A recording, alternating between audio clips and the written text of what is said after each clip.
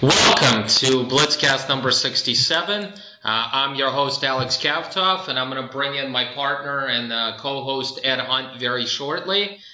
We have a lot to talk about this week. We're continuing with our college football previews. We will talk about the ACC and the Big 12 conferences, teams that you should be keeping an eye on, prospects that you should be talking about going into this 2019 season.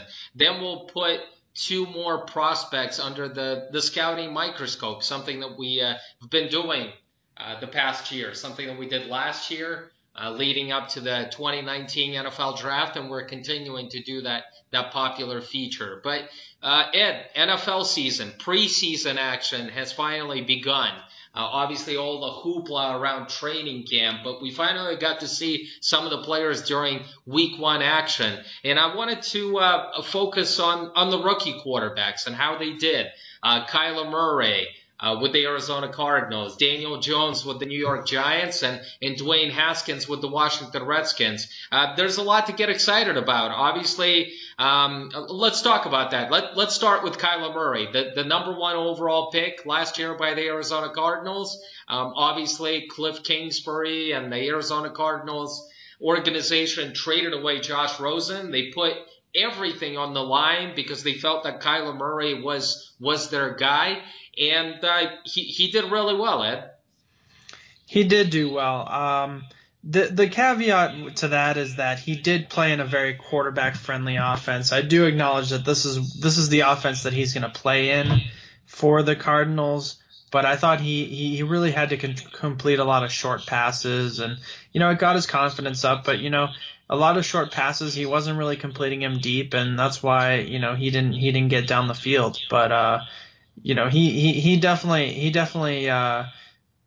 this is definitely a good start for him, and he could build on it. And of all the kind of quarterbacks, looking at the preseason, looking at my draft grades, I'm feeling the best about Kyler Murray of any of the quarterbacks. Well, again, let's put it into context. It's still early, but he does have a quarterback-friendly system, and they do have to throw a lot of short passes because the Arizona Cardinals don't really have a really good offensive line. I mean, if he holds that ball for 5 to 7 seconds, he's going to get killed by those NFL defenses. He's going to be running around like crazy. So Kingsbury knows this. He has to get rid of the ball quickly. He's got to show off that quick release. And I think, it's what we're going to see from them. He's going to put up huge numbers because that defense is terrible. So the Arizona Cardinals are going to be relying on that offense, spreading the field and throwing a lot of short passes and scoring points. I think it's going to be exciting. And definitely Kyler Murray, we knew this. I mean, Kyler Murray fits that system. But a lot of positive reviews about Kyler Murray's performance after week one. And to be honest with you, if it continues down this path, he should be the favorite to win the Offensive Rookie of the Year. What do you think about that? Because they are going to score a lot of points. I mean, we realize this. I mean, Kingsbury scored a lot of points at Texas Tech, and he's not going to stop now. He's going to spread the field. He's going to run the no-huddle offense. He's going to have 4 or 5 wide receivers out there, and it looks like he's a legitimate favorite front runner for the Offensive Rookie of the Year. I liked Kyler Murray's tape. I do want to acknowledge that I tend to have a bias against these sort of mobile quarterbacks. And you know what? I almost want to change my philosophy on it because, in the past it was like, these pocket quarterbacks were the only ones who could really be that successful in the NFL. And maybe Russell Wilson was the exception. But I'm really starting to warm up a little bit to these running quarterbacks. I think, if I'm reflecting on my draft grades and, maybe some of these sort of dual threat quarterbacks in college really can do it in the NFL. So that's kind of my reflection.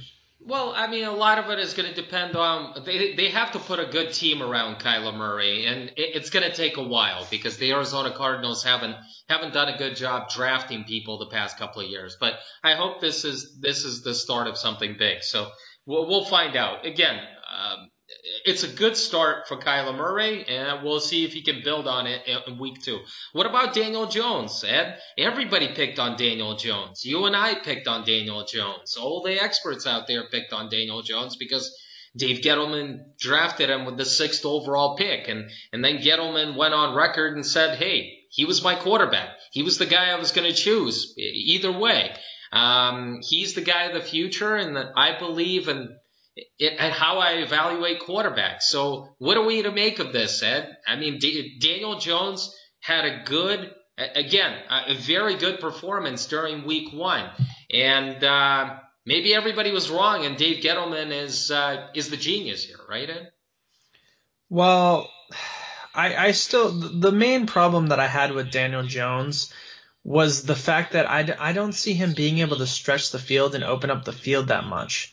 I see a guy who can, sort of fit in a system and throw a lot of short passes, and even I sometimes worry about his accuracy. His accuracy did improve. It did really improve, and it looked good. It looked good from what I saw. I mean, the first thing that kind of popped up, and I even tweeted it, is like Daniel Jones looks good in the Giants game. So I mean, if this is a stock, Daniel Jones' stock has risen from this game. But I still see an issue with Daniel Jones and getting the ball down the field, because a really an elite quarterback, a good franchise quarterback, is able to get the ball all around the field. If you want a game manager, that's fine, but you spent a 6th pick on him. So you don't want just a game manager. You want a guy who can really be a little bit more aggressive. So going forward, if he can get a little more aggressive in the offense, then I'll buy into the Daniel Jones hype.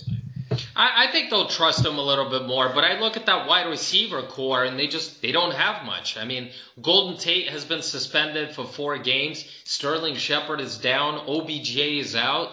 Who's he going to throw to? I mean, the Giants don't have any weapons. They've got Saquon Barkley, and I guess Saquon Barkley is going to catch, over 100 receptions and have like 2,000 or 2,500 yards from scrimmage. But Saquon Barkley is going to be the only offense in that in the New York system. So it's going to be interesting. But the one thing about Daniel Jones during week 1, Ed, that I noticed, he showed a much better arm than what I saw during his college days. So they've been working on his mechanics a little bit, and he was able to fit the ball into some tight spots where I didn't think that he was capable of doing that.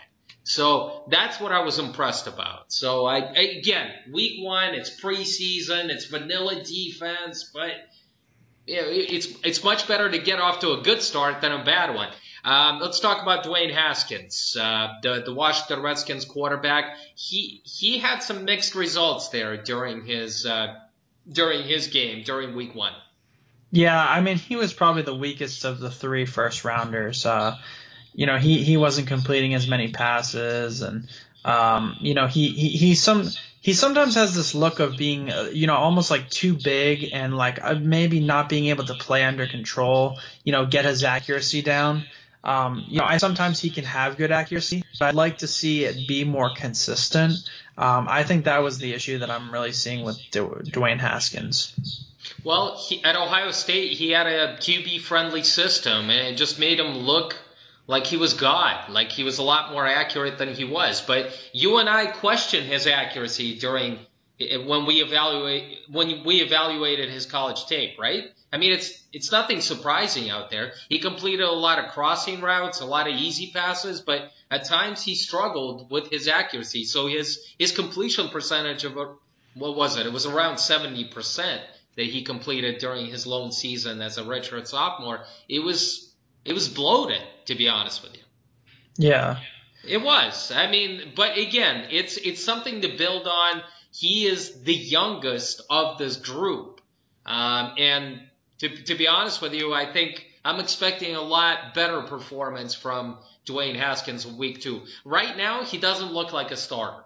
Right? I mean, it looks like Case Keenum is going to be the starting quarterback to open the season for the Washington Redskins. As scary as that sounds. But I think eventually Haskins, after the first week of maybe like first month of the season, I think he'll take over. But right now, he's not ready to be that week 1 starter. Do you agree? Yeah, I would definitely sit him. Develop him, get him under control. Get his accuracy, get him some, maybe even just getting comfortable in an NFL game. The game slows down for him because the game slowed down for him at Ohio State, and I think that's where he really thrived. So if the game can slow down for him in the NFL game, I think that'll almost compound in benefit for him. All right, I wanted to talk about the Steelers quarterback, Ed, and I wanted to move on to your team, the team that you root for. You must be feeling good because look, obviously Ben Roethlisberger is the starting quarterback, but there's a battle going on for that backup job. Whether it's Joshua Dobbs from former quarterback of Tennessee, or whether it's Rudolph, Oklahoma State quarterback, and then there's the Duck. Devlin Hodges, a guy who has set all types of records in the FCS and still got overlooked because he was undersized and people just didn't believe in the small school product. And so I'm looking at all these three quarterbacks, and the Steelers might be feeling good as far as what they have behind Big Ben. Yeah, the problem is Devlin Hodges is definitely probably a number three quarterback worthy, but I think they just the first two, Dobbs looked good, but I don't think he deserves to be the backup. I really like the performance from Mason Rudolph. I think he had the best night. He was the one who was moving the ball. He was the one who got the big points for them. He for me, he's the guy with the biggest upside. I know there's some debate. Some people think that Josh Dobbs is the biggest upside, but I would really love it if Mason Rudolph could kind of build on it, and Mason Rudolph will probably never be Ben Roethlisberger, but he might be able to be the guy in Pittsburgh. He might be more of the sort of cerebral game manager type, but I really like the accuracy I'm seeing from him. I would just like it if maybe they could maybe get him to sort of move the ball down the field a little bit more. I think the Steelers are hoping that Mason Rudolph wins the backup job. And I think when they drafted him, they were hoping he was going to be the heir apparent to Big Ben. Let me float this idea out there. Rudolph wins the backup job. Joshua Dobbs gets traded. They keep Devlin Hodges as the number three, even though the Steelers before in the past, I mean, they've kept only two quarterbacks on the roster. But if they stash Devlin Hodges on the practice squad, he's going to be gone. So what do you think about that idea?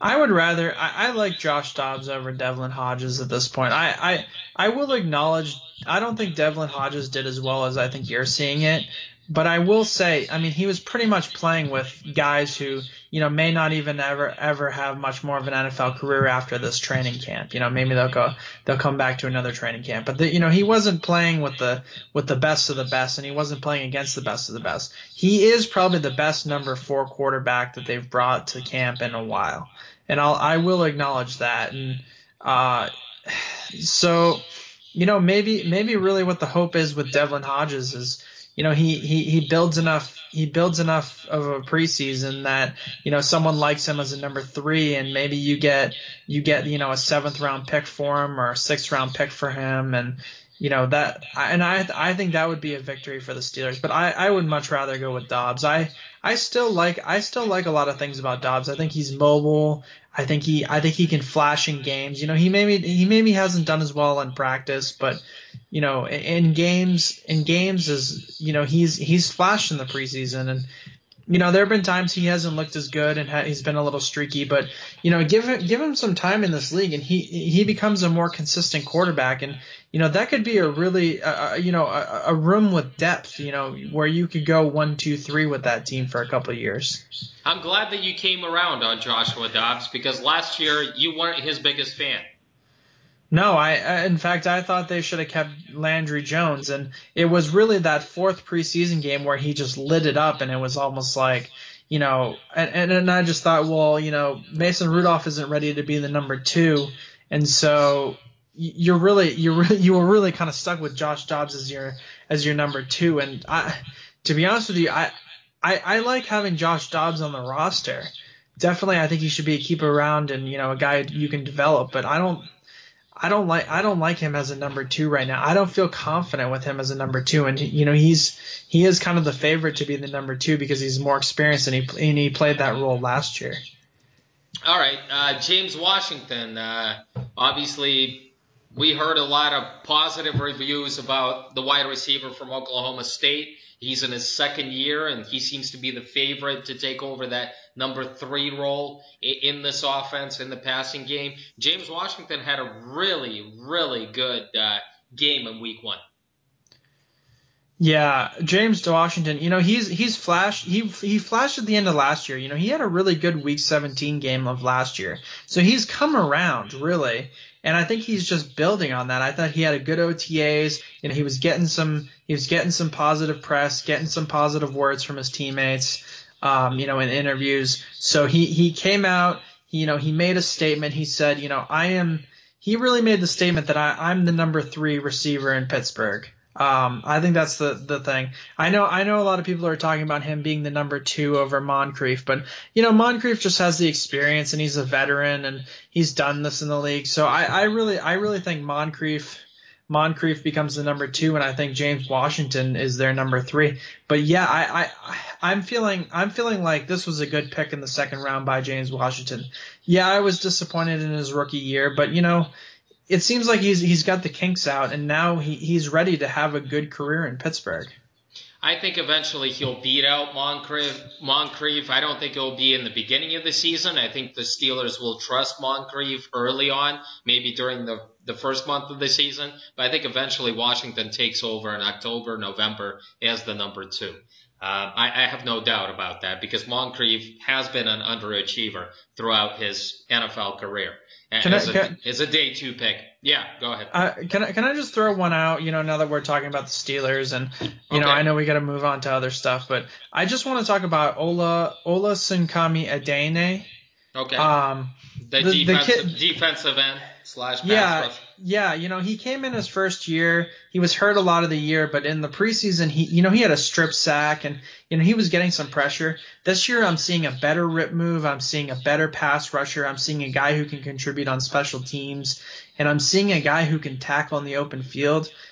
I legitimately think what they should do is that they should, maybe put Ola in situationally in this year, and then in 2020, I think they should just let Bud Dupree go and go with Ola Adeniyi. Wow, that should be interesting. I mean, obviously young players come in and they develop and they get better, and I'm pulling for this guy because Dupree has been up and down during his career. And I'm being kind. Let's talk about the 2019 NFL Draft when it comes to the Steelers, Ed. You and I were critical of the Steelers' picks. We were critical of them trading up for Devin Bush, the linebacker from Michigan. We've criticized, Deontay Johnson pick, Justin Lane. You've criticized that pick. But Justin Lane and Devin Bush came to play during Week 1. Devin Bush definitely came to play. I mean, there was no doubt about it. I mean, he dominated. He looks like he deserves to start Week 1. Justin Lane, I didn't think did very good. He missed a pretty bad tackle, in the first quarter. So he played the whole game because the Steelers have a lot of injuries at corner right now. But to be honest with you, I wasn't impressed with Justin Lane's performance this week. But you told me off the air that you're feeling good about the Steelers. You haven't been this excited about this team in a while. I like some of their other picks. I thought Gentry had a good game. I thought other guys. Deontay Johnson was hurt, so it still remains to be seen who he is. And I don't know. It looks like he may not even dress to start the season. So I'm not really that impressed. But the Devin Bush pick, if there is one pick that I'm going to admit I was wrong about, the pick I'm going to admit I was wrong about was Devin Bush. He definitely looks good in coverage too, and he definitely deserves to be that Ryan Shazier in the Mac linebacker role. Well, it looks like he's going to be, and you know what? I can admit it as well. I was wrong about Devin Bush, and he fits really well in that 3-4 defense as an inside linebacker, and he'll continue to excel in that role. So I can admit it. I was wrong about Devin Bush as well. It's interesting that you mentioned you haven't been this excited about the Steelers in a while. With Le'Veon Bell gone, with AB gone, seems like a lot of weapons, a lot of guys, a lot of missing pieces, a lot of production, but young guys are picking up the slack. So let's talk about AB. What the hell is going on, Ed? The truth is that I saw this, sort of through social media. I followed him on Snapchat, and I remember before all this drama happened, I said, man, this guy's a great receiver. I love him, but man, this guy is just so into himself. I mean, just so into himself. And I think that was really what he was like before he got big.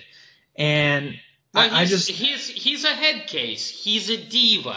A lot of wide receivers are divas. I mean, we've seen it before, from Randy Moss to T.O. I mean, AB is no different. But what the hell is going on? I mean, he's got this foot issue, and then some people are saying it's not even a foot issue. It has more to do with him not wanting to wear a new helmet because they've got new helmet rules now. He's been wearing an old helmet for 10 years, and now it's not approved. I mean, it can't be used, and it seems like he's fighting the NFL over this issue, and it's almost like a lost cause, and he's hinting at the fact that if they wouldn't let him wear his old helmet, he's going to quit. I mean, the Raiders they have to be feeling ecstatic about overstatements like this from AB on Twitter.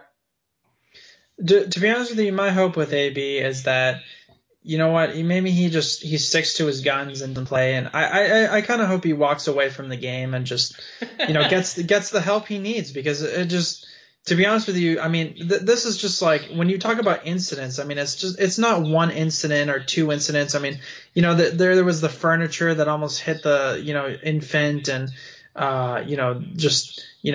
pushing down the mother of his children, and just, this guy is so out of control. And I mean, he's got a little bit of that social media, troll in him, where he's doing all these things for publicity. So it's like, he's just, I mean, I don't know how else to say, but he's lost his mind. Yeah, he really has. To be honest with you, that's what it looks like from the outside. And maybe we don't know as much. We're not in tune. Obviously, we don't know AB personally, but it's a little bit out of control right now. And the Raiders wanted to get the number one wide receiver for Derek Carr to find out if he's their quarterback of the future. And now we just don't know if AB is going to be ready or not. So it's interesting. I'm sure Gruden and Mayock somewhere behind closed doors are regretting making this trade and just wishing that the Steelers would have pulled the trade and sent him to the Buffalo Bills, where he didn't want to play. Well, who's kind of rubbing their hands together, great, excited about all this drama is Hard Knocks. They're like, yeah, we picked the right team with the Raiders. They are full of drama. Yeah, well, they know their stuff. They know their stuff. I mean, they know where to go. Where there's Gruden, where there is AB, and there are a lot of characters on that team, and it starts at the top. All right, let's move on from preseason action. I'm sure we'll continue talking about it next week when we check out week 2. But let's get into the conference previews. Let's start with the ACC, Ed. Obviously, the ACC, Clemson, they walked away with the national championship last year. They were led by Trevor Lawrence, their exciting true freshman who just came onto the scene, and he threw 30 touchdown passes and only 4 picks. Winning the national title as a true freshman, I mean, it's unprecedented. I mean, Tua did it, but he wasn't the starting quarterback for almost the entire season. And Lawrence didn't open as the starting quarterback for Clemson, but he certainly took over that role as the season began. So I look at this conference, and I mean, Clemson is the favorite right now to get back into the college football playoff, and it seems like Dabo Swinney is building something special over there at Clemson. So I would assume your best team in the ACC is going to be the Clemson Tigers, right? There's no doubt about it.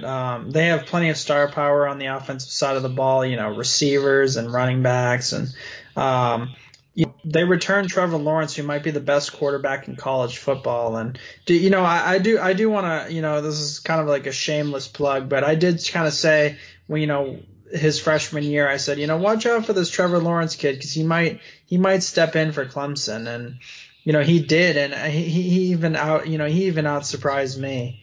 Well, he's definitely the favorite for the Heisman Trophy because, I mean, you have Justin Herbert, you have Tua. They're in there. They're going to be in the running. They have very talented teams, but Clemson is loaded with Travis Etienne and T. Higgins, and they've got Justin Ross. He's just got too many weapons out there at Clemson, and Lawrence, if he doesn't win the Heisman, it's going to be a surprise to me. Yeah, watch out for Clemson's offense this year. They're gonna light some teams up this year. They are, but I am a little bit worried about Clemson's defense, especially that defensive line. I mean, when you lose Cleveland Farrell, when you lose Christian Wilkins, when you lose Dexter Lawrence, it's not going to go unnoticed. I'm sure Clemson is going to be able to replace those guys, but it's going to take a while. So that's the one weakness that I see. They're not going to be able to get to the quarterback like they did last year. Yeah, their defense, but some guys stayed. Isaiah Simmons, Kayvon Wallace, Tanner Muse. So, they're definitely going to compete for a national championship, and they have the easiest path. I mean, when you talk about like Alabama, Georgia, Michigan, Ohio State, Oklahoma may have an easier path to the playoff, but to really get to the national championship, I mean, Clemson has the easiest path. I mean, they have to win the ACC. They're definitely the best team in the ACC. So I mean, of any of the teams that I think will make it in the college football playoff, I think Clemson is the most likely. Well, other than the Tigers, it's kind of tough to predict this conference because there are just too many unknowns. Some new head coaches in there, and so it's going to be really tough to predict who's the team on the rise, who is the team on the decline. Because other than Clemson, I just don't see anybody that's going to even come close to challenging them. But let's talk about who do you think is the team on the rise in the ACC conference? I like Virginia Tech. Ryan Willis is an under the radar quarterback, and he's going to be a senior in 2019. They return 11 starters, and they're going to be more experienced on defense in 2019. They don't have a particularly hard schedules. They're going to avoid Clemson in 2019 unless they kind of see them in the conference championship. They could very well be the team that wins the ACC Coastal. And this will be Justin Fuente's third season. So now he has time to develop the program. He's had time to develop the program after losing after Frank Beamer left. So I'm higher on Virginia Tech, and they very much could be in the ACC championship game, which unfortunately for them will probably not turn out very well. All right, I'm going to go with the Miami Hurricanes. I think they made the right hire by getting Manny Diaz as their head coach when Mark Richt stepped away. Obviously, I picked Miami last year to go to the college football playoff. Boy, was I wrong. I mean, they finished 7-6 overall, and they were 4-4 in the ACC. The biggest question mark is quarterback. I mean, they've got Tate Martell, they've got Perry, they've got this redshirt freshman and Jaron Williams. Who's going to win that quarterback job? Nobody really knows. Nobody has taken hold of that. But they've got a running game, and with DJ Dallas, the big running back, they've got a lot of wide receivers. Jeff Thomas returns. Lawrence Cager has bolted for Georgia, but they've got KJ Osborne from Buffalo. They've got Jeff Thomas. They've got some weapons out there. So, and that defense is going to be loaded. And I mean, it starts with the linebackers out there with Pinckney and Quarterman, and they've got some talent in the secondary as well. So Manny Diaz, he knows a little something about building a good defense, and I think we'll see defense carry the way for the Miami Hurricanes this year. So I think the Miami Hurricanes are going to come out out of the Coastal. I think they'll win 9 games, and I think it's going to be good enough. So I think they're definitely a team on the rise. How about a team on the decline? The team I got is NC State. They lost a lot of talent. Your boy Kelvin Harmon, Ryan Finley, and Jermaine Pratt. They need all new players on the offense. They only returned 4 starters on offense. They'll need a new QB, and they might have to turn to sophomore Matthew McKay. Their defensive line hasn't really recovered since losing the 4. There was that year that 4 of them went in the 2018 draft. Yeah. Yeah, so I think NC State is going to have a down year. All right, I'm going to go with Duke. I think David Cutcliffe has done an unbelievable job there. I mean, he enters his 12th year. Obviously, Daniel Jones is gone, and they've got Quentin Harris to replace him. He's not really a thrower from what I've seen. He's a better runner than Daniel Jones, but he's more of a running quarterback. So they have to play Alabama. They've got some tough games against Pitt, Notre Dame, Syracuse, Miami. There's just nothing easy for Duke on the schedule. I realize that they don't play Clemson or Florida State, but there's just too many tough games. And I think this team, after winning 8 games last year, is going to win about 5 or 6 games this year. And I don't think it's surprising. I mean, they've lost a lot of pieces. It's not only Daniel Jones, but they lost some pieces on the defensive side of the ball as well. So I think Duke is going to take that step back this year. Let's talk about prospects, Ed. Let's talk about guys that obviously Trevor Lawrence is going to be in the 2021 NFL draft. Justin Ross is another talented wide receiver at Clemson who is only a sophomore. So we're not going to talk about those guys. Let's focus on players who are eligible for the 2020 NFL draft. And I'm sure you're going to start with those Clemson guys. Yeah, I mean, the name that I want to first talk about is T. Higgins. He's a wide receiver from Clemson. I will say I think he's more of a day 2 guy. There's so many good receivers in this draft, and I think there's just going to be a few guys that need to be kind of pushed back. The reason why I think he has good height, and I think he's a red zone threat, but I think he's more of a day 2 guy. Just he can be lazy using his hands to catch the ball. I think he has some trouble being physical enough on the line of scrimmage. He needs to be more physical as a blocker. I don't think he ran a full route tree at Clemson. So T. Higgins is a guy to watch, but I think he's probably more of a second-round guy at this point. Well, Clemson is definitely building something there at the wide receiver position. Sammy Watkins, DeAndre Hopkins, Mike Williams, and now you've got T. Higgins, Justin Ross, and I'm sure we'll see a couple of more guys emerge this year. How about Travis Etienne? I mean, obviously he's an exciting weapon out there, a guy that I think has the capability of getting, 2,000 yards. He's a running threat. He's a receiving threat. I think he is kind of the forgotten guy. People focus on Trevor Lawrence, T. Higgins, those wide receivers, but Travis Etienne has emerged as one of the best running backs in college football. Yeah, he's an explosive runner, shifty runner. He has good breakaway speed. He does need a little bit more power, but I think he can cut really smoothly as a runner. A.J. Dillon, another running back that I think people should be talking about. A big, powerful back. Obviously, Boston College loves to feature those running backs, and Dillon has been featured since his freshman season. So another guy to keep an eye on. He is a junior, but he's a freak, and he's rumored to have 4.4 speed. Yeah, great speed, hits the hole hard, cuts well as a runner. The things I want to see him improve on is him in the receiving game and him as a blocker. But, as a pure runner, A.J. Dillon definitely is an NFL, he's definitely in the top 3 rounds conversation. Anybody else you want to talk about on the offensive side before we move on to the defense? Let me think about that for a second. As far as defense, I mean, you and I talked about Bryce Hall, the cornerback from Virginia. We featured Isaiah Simmons, linebacker from Clemson last week. Anybody you want to talk about as far as ACC defenders that get you excited? How about AJ Terrell from Clemson? Okay, all right, the Um, corner, the talented corner. yeah, I think he's a good open field tackler. I think he's physical at the line of scrimmage.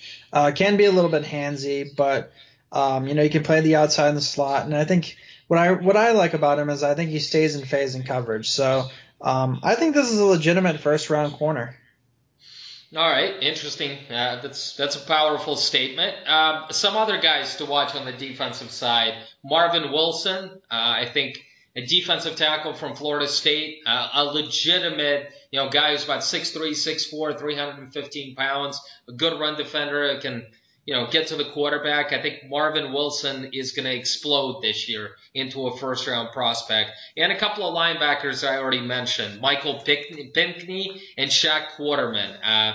Undersized, but these guys they fly around and they make plays. They're always around the ball for the Miami Hurricanes. So those are a couple of more players to watch on in the ACC. Let's move on to the Big 12, Ed. Obviously, the Big 12 has, to me, it's like a two-team race. It's a race between Oklahoma and Texas, kind of like the good old days. I mean, you basically when you had Bob Stoops and he was taking on the Texas program and it's just it was exciting. They were going back and forth and some days Oklahoma dominated, and then there were others, the Vince Young days when Texas emerged victorious. So to me, again, it's a two-team race out there in the Big 12. I don't see anybody else challenging Texas and Oklahoma. Do you agree with me? Yeah, it's definitely a two-team race. I'm pretty sure that Oklahoma's the team though. But I will say I do like Sam Ellinger from Texas. I think he's a good quarterback. I think he's a legitimate. I mean, I think he's in the first. He's a day one or day two kind of guy. Well, I mean, he handled the attention. I mean, he completed 65% of his passes last season for nearly 3,300 yards and 25 touchdowns, and he only threw for 5 picks. And he's also, he picked up almost 500 yards on the ground. So he was Texas offense. I mean, people focused on Kyler Murray, but Ellinger was he is going to take that step forward as a junior, and I don't doubt that as well. But you still believe that Oklahoma is going to win this conference, right? You think that Jalen Hurts is going to he's going to be able to live up to those expectations and continue in the footsteps of Baker Mayfield and Kyler Murray. Yeah, well, I wouldn't say in the footsteps of those two. I don't think he's going to win the Heisman, but I think he's Okay. going to lead them to a conference championship. He's a mobile quarterback. He is a very good college quarterback. The Sooners returned 9 starters on defense, so they may even be better, and they may be a team that can actually play some defense in the Big 12. Lincoln Riley has had plenty of success in the Big 12. The schedule is not really that hard. There is the October 12th game with Texas, and that might be the only game that they're not the favorite. But other than that, they should really do well in the Big 12. I don't know if they're going to be in my top four. Sort of at the end. My hmm top four prediction. But I do think they're going to be in the conversation. Sort of when the playoff committee announces it. I think they're going to be a team that's going to be talked about. I think they're going to be in the conversation for the playoff, but I don't think they're going to get in. All right, I'm going to go with Texas as the best team in the Big 12. I think Oklahoma has been great. Lincoln Riley has built something special and has continued to build on the program that Bob Stoops started. But I'm going to go with Texas this year. It's Sam Ellinger. I think he's going to take that next step forward. I know that they play against LSU and Oklahoma, but I think this is a legitimate 12-1 team. The expectations are so high in Texas. I mean, people are expecting them to get into the college football playoff, and maybe sometimes those expectations just blow up in your face. But I think this year Texas will take down Oklahoma and win the Big 12. So I'm going to go with the Longhorns. How about a team that will surprise, a team that's going to rise this year? Well, I like the Kansas State Wildcats. They have a new coach in Chris Kleeman. He was pretty successful in North Dakota State, the 4 out of 5 national championships. Granted, it was FCF national championships. They returned 7 on offense and 8 on defense. Skylar Thompson, their quarterback, will be a junior this year. They have a good receiving core in Isaiah Zuber, Malik Knowles, and Dalton Schoen. They also landed senior graduate transfer running back James Gilbert, who will probably be first in their rotation. I mean, they're kind of more of a rotational back team. So I like Kansas State this year. I also like Kansas State. I think there's a lot to get excited about. Obviously, the Bill Snyder era is over, and last year Kansas State only went 5-7. But I think with the new head coach, with the new system, and obviously, their coach comes from the North Dakota State program, has dominated over the past decade. I think he's going to be able to get the Wildcats back. I'm not saying this is a team that's going to vie for a Big 12 championship this year, but I think this team is going to be better. I think they'll go bowling. I think they'll win 8 games. So I'll also go with Kansas State. By the way, Isaiah Zuber, one side note, transferred to Mississippi State. But I do think that Kansas State, they have a good offense and they have something to work with. How about a team on the decline? How about a team that's bound to disappoint this year, Ed? Well, my love affair with Will Grier continues as I say that he's left West Virginia, and I think a lot of things are kind of falling apart there. Dana Holgorsen left for Houston, and I think my real belief is that just the talent was running dry there, and it was kind of smart for Holgorsen to just get out and go to another team. It is a little puzzling that he would go from West Virginia to Houston, but I guess he believes that he can win the conference with Houston. I think he can turn it into a juggernaut, like in the good old days. And he hasn't been. I mean, he's been successful in the Big 12, but he hasn't been able to get over the top, right? So obviously he's got Texas and Oklahoma to go up against. I think he knows that he can accomplish bigger and better things in Houston because there's less competition in that conference.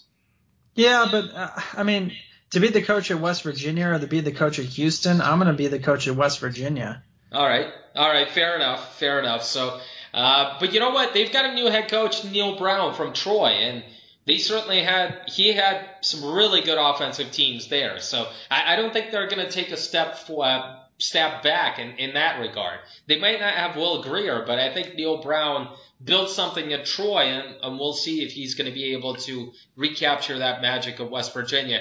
I'm actually going to go with Iowa State, Ed. I just think that David Montgomery is gone. Hakeem Butler is gone. They have quarterback in Brock Purdy. He had a good freshman season, but he doesn't have the weapons. I mean, David Montgomery carried that offense the past couple of years, and I don't think Matt Campbell has that type of player that he can build around. So I just think it's going to be tough. I mean, will they be able to win 8 games for a third straight season like they did last year? I'm not sure. I think their schedule is a bit tougher this year, and I just think they're bound to take a step back. I see this team winning 5 or 6 games. I just think I don't see how Iowa State can compete in the Big 12.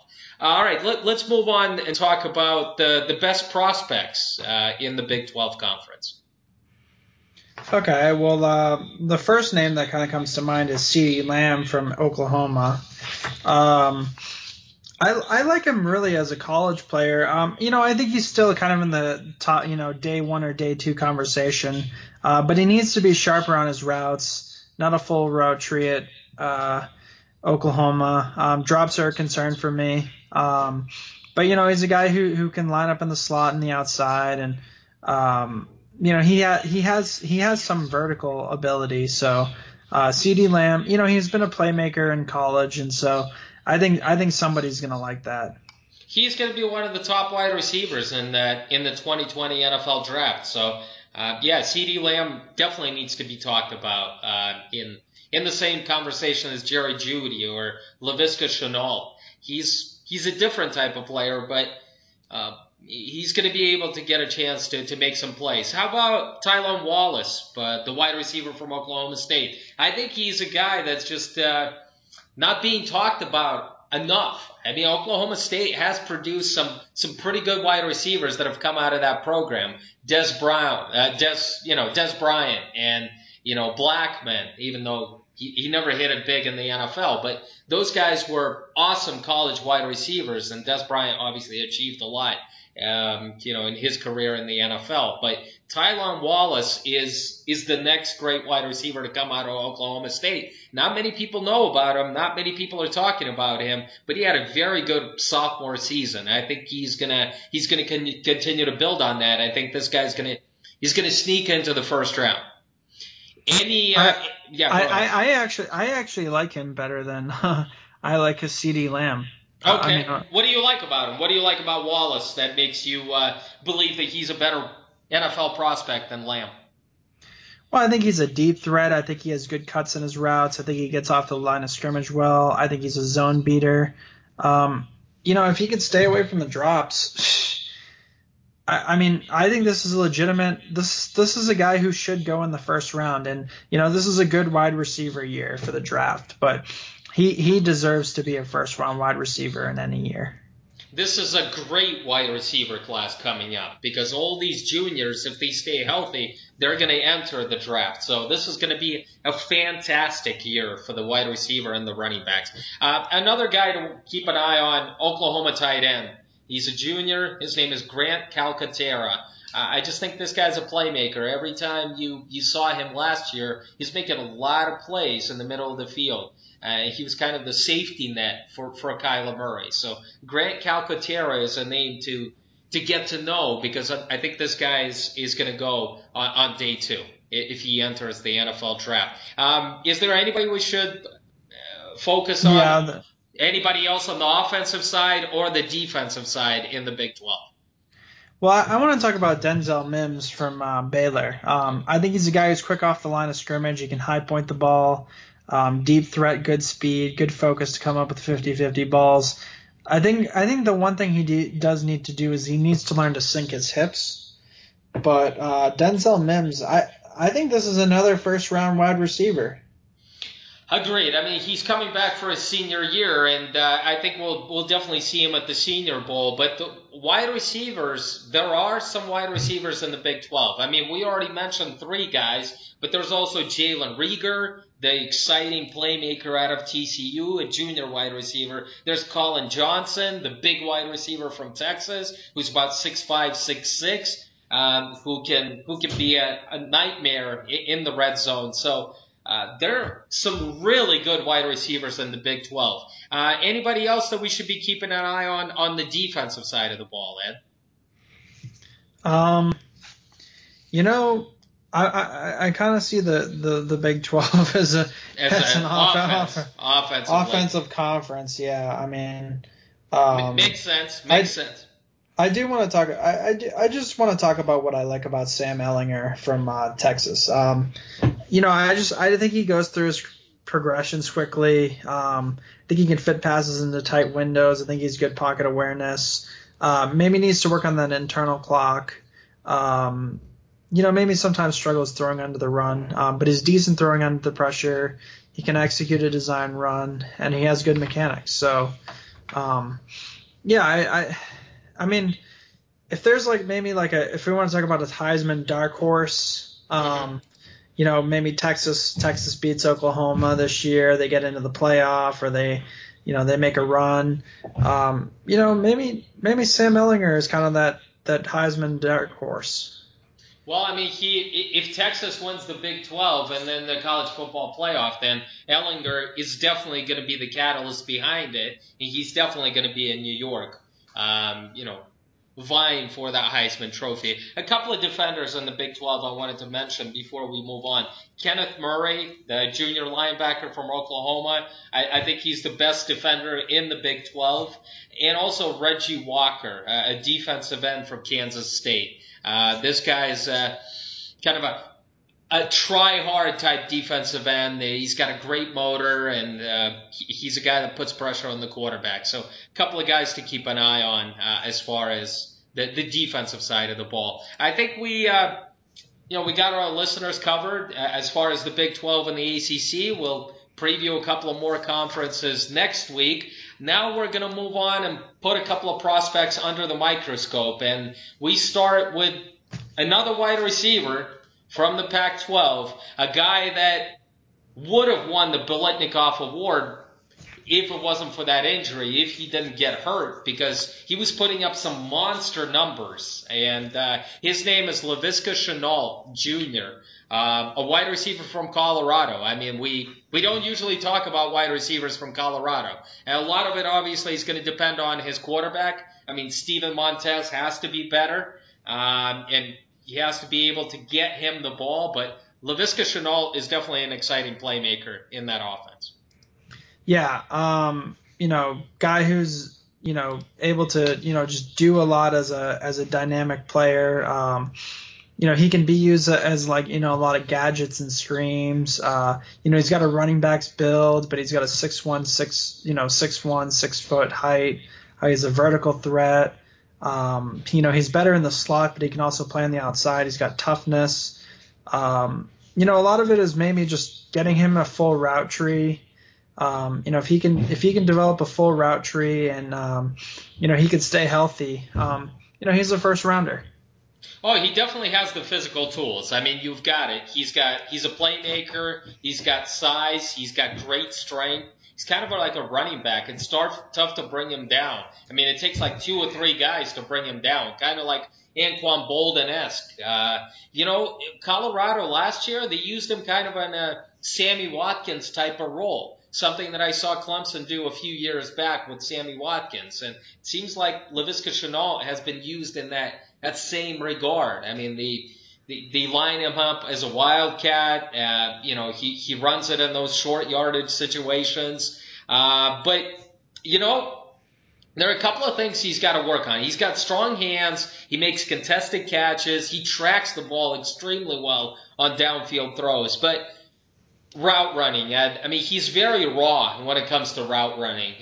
He's got to be quicker in and out of his breaks, even for a guy who's about 6'2", 220. At times, he's bothered by press coverage. Colorado kind of hides him. They use him in the slot. But when the defenders got their hands on him, they were able to throw him off his game. And it kind of something that he doesn't like. He's a physical player, but he doesn't seem to relinquish that physicality at the line of scrimmage when the DBs get their hands on him. So I think he's a physical specimen, but he still has raw skills. But he's a natural hands catcher. He makes a lot of catches in traffic. He's a deep threat, and I'm sure Colorado is going to continue to build their offense around him. I'm sure if he stays healthy, I mean, this kid is going to put up some monster numbers there this year for the Buffaloes. Yeah, definitely a great college player, and probably one of the best receivers, and probably the best receiver in Colorado history. No, absolutely. I mean, it's a strong statement. I saw Paul Richardson when he was a wide receiver there at Colorado, but this guy's on a different level out there. I mean, he definitely use him in different ways. He lines up as an H-back. He lines up as a wildcat QB. They move him around, and he made a couple of fantastic plays against Nebraska last year and made that game-winning touchdown catch down the field late in the fourth quarter. So he's certainly clutch. And again, Ed and I are excited about this wide receiver class, and everybody's going to be excited about this wide receiver class come January and February, because this is a special group. All right, let's move on to the defensive side of the ball, Ed. And we've got another talented Ohio State defensive end lurking around. Last year we talked about Nick Bosa. I think this year people are going to be talking about Chase Young.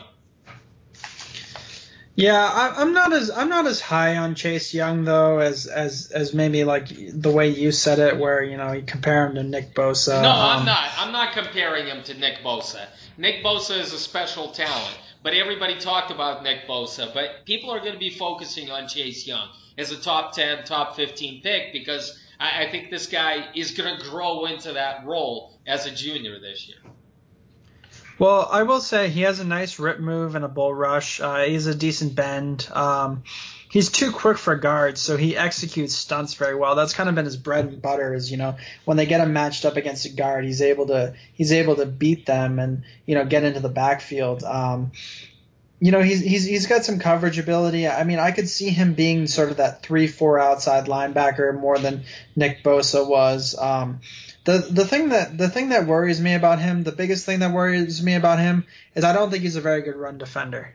I'm glad you mentioned that, by the way. I'm glad that you threw in the 3-4 outside linebacker in there because he certainly has the body type and the athleticism and the speed to play it. And I think a lot of teams are going to view him as a 3-4 outside linebacker at the next level. I'm not saying he can't play as a 4-3 traditional defensive end, but I'm glad that you mentioned that he struggles as a run defender, but because that's definitely not his game. I mean, he gets after the quarterback, and that's why I think his more natural position is going to be as a 3-4 Yeah, outside pass rusher. but I mean, he converts the speed to power well. He's athletic enough to bat passes down. I would like to see his first step be quicker. I mean, would you agree with that?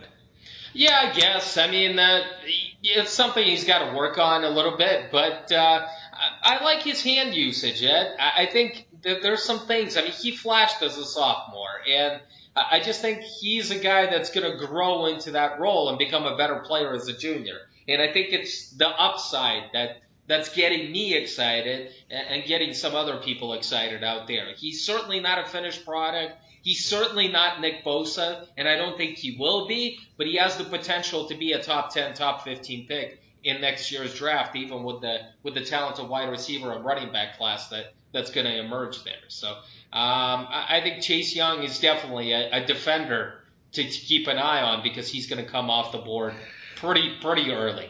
All right, this was we put a couple of more prospects under the microscope. We'll return next week. This was Blitzcast number 67. I'm your host, Alex Kaftov, for my co-host and partner, Ed Hunt. Thanks for listening, guys. Take care.